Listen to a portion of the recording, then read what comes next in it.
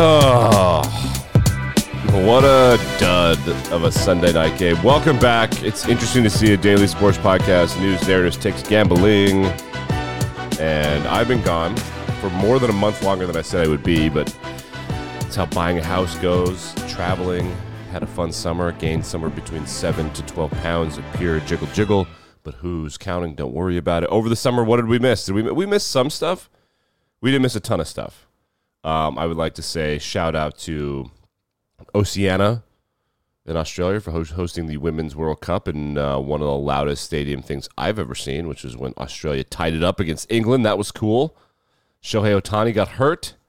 That is less cool.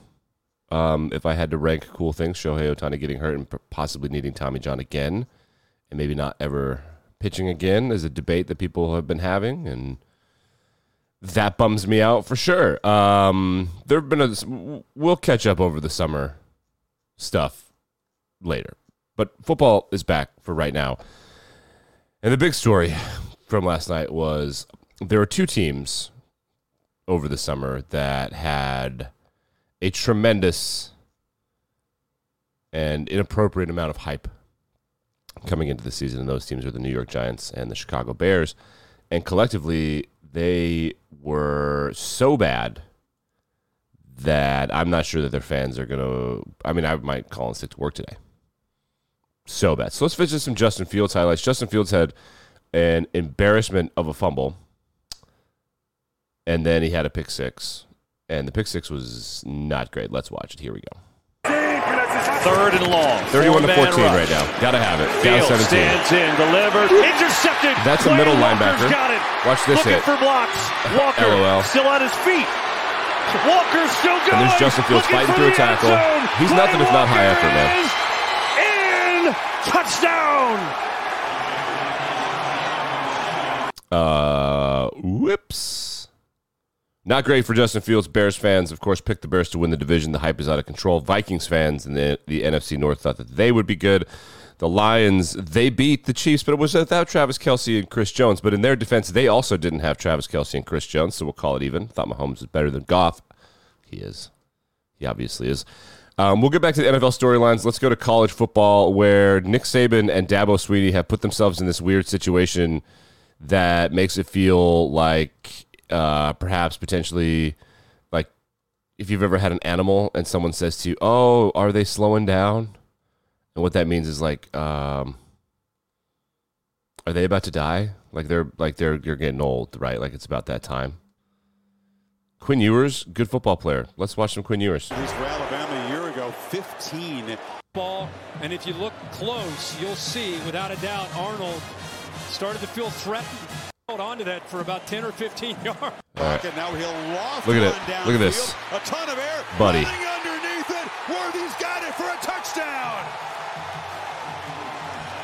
The Alabama collapse is a long time coming, and I'll be honest with you. You know we owe all this to? NIL. Because other teams can just like openly pay players now, and those guys are taking the argument. They're like, hey, that's a good idea.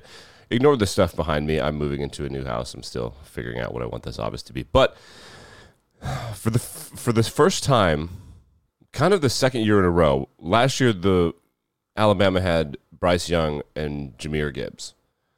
And that's only two guys on offense that are super sick. And then before that, they had Bryce Young and Jamison Williams and John Mechie. And Mechie, of course, got leukemia in the league. He's back now, which is super sweet. But that's it. Right? So that's who they have now. I literally don't know a guy. And I'm not a all-day, everyday college football guy. I used to be. I'm not now. But I can't name players on Alabama for the first time in more than a decade.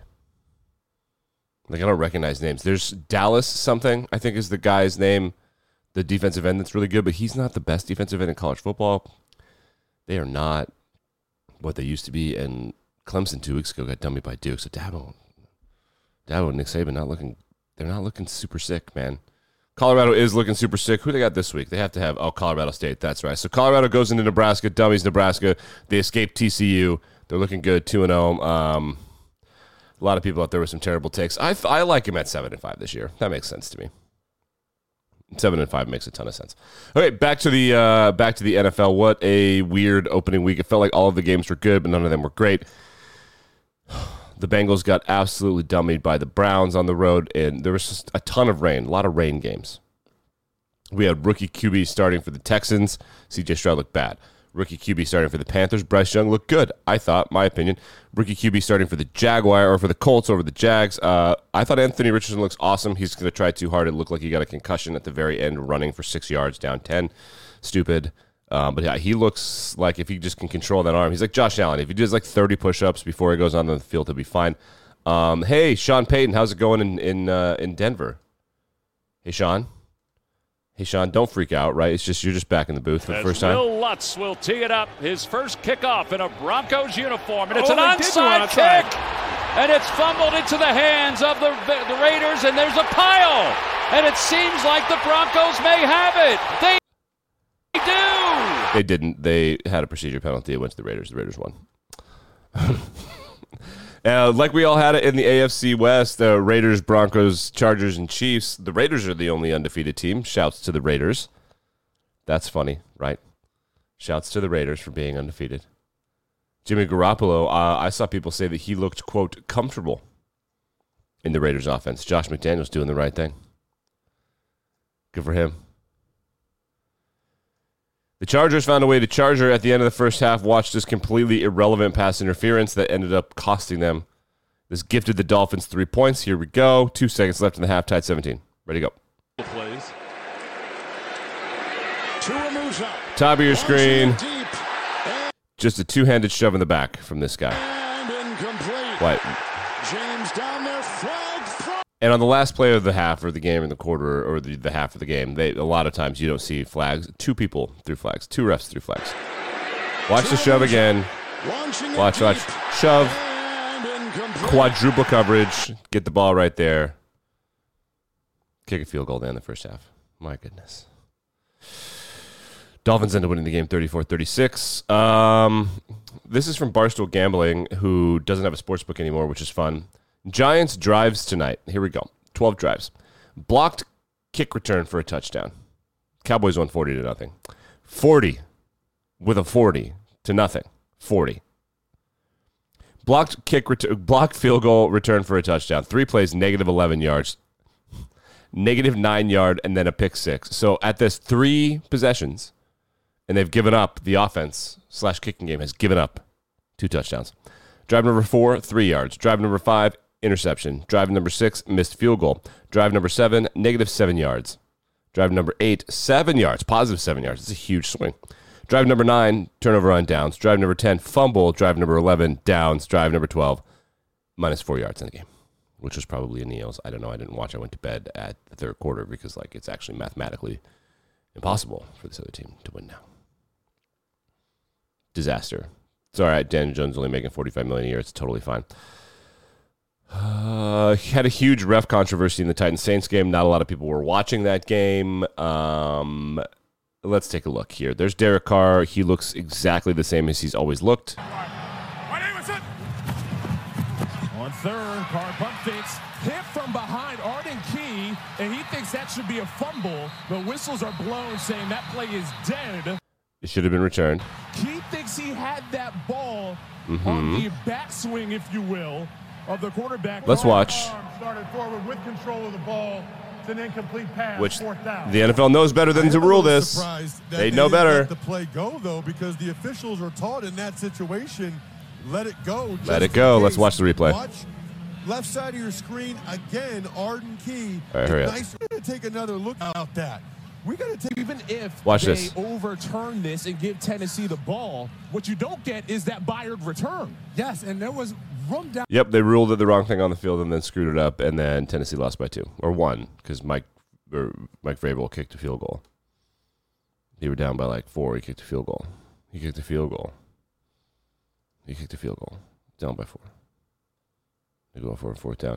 The Seattle Seahawks had one of the neatoest, burritoest drives or second half stat lines I've ever seen. They lost by multiple touchdowns. Matthew Stafford looked awesome, but had the worst half ever.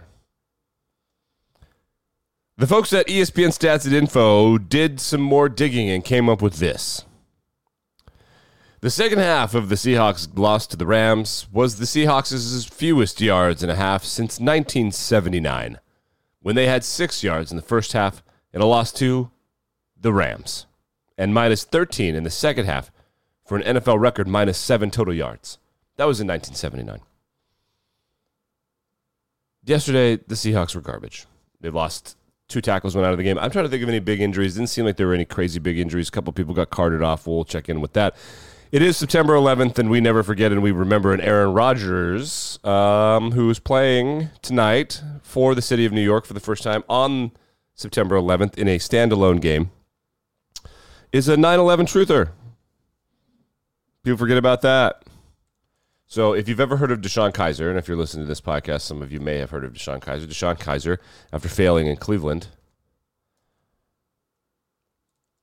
went to Green Bay as the backup quarterback. I don't think he's in the league now. And he told someone on a podcast that the first thing Aaron Rodgers did when he met him was tell him to get out of his chair. Then the second thing he did when he met him was ask him,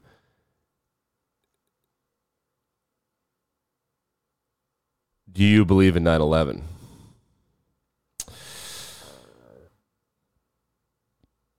That's what he said. So this is not surfaced. This is not surfaced for the New York media yet. And then he told Kaiser, you should read up on that. Should read up on that. There are also rumors that Pete Carroll is a 9/11 truther. Listen, if you polled NFL players about stuff like this, you would get weirder answers than you think. Things like the Holocaust and stuff. I'm just telling you. Don't look into it. It'll make you depressed. But Rodgers representing New York tonight is going to be weird. I want to know if anyone has the cojones to ask him, hey, Aaron, September 11th, that's a thing, right? Right, Aaron. It's good to be back. I got to go get in shape. My face is looking puffy. Pumpkin spice yogurt-covered pretzels are actually better than they sound. See you tomorrow.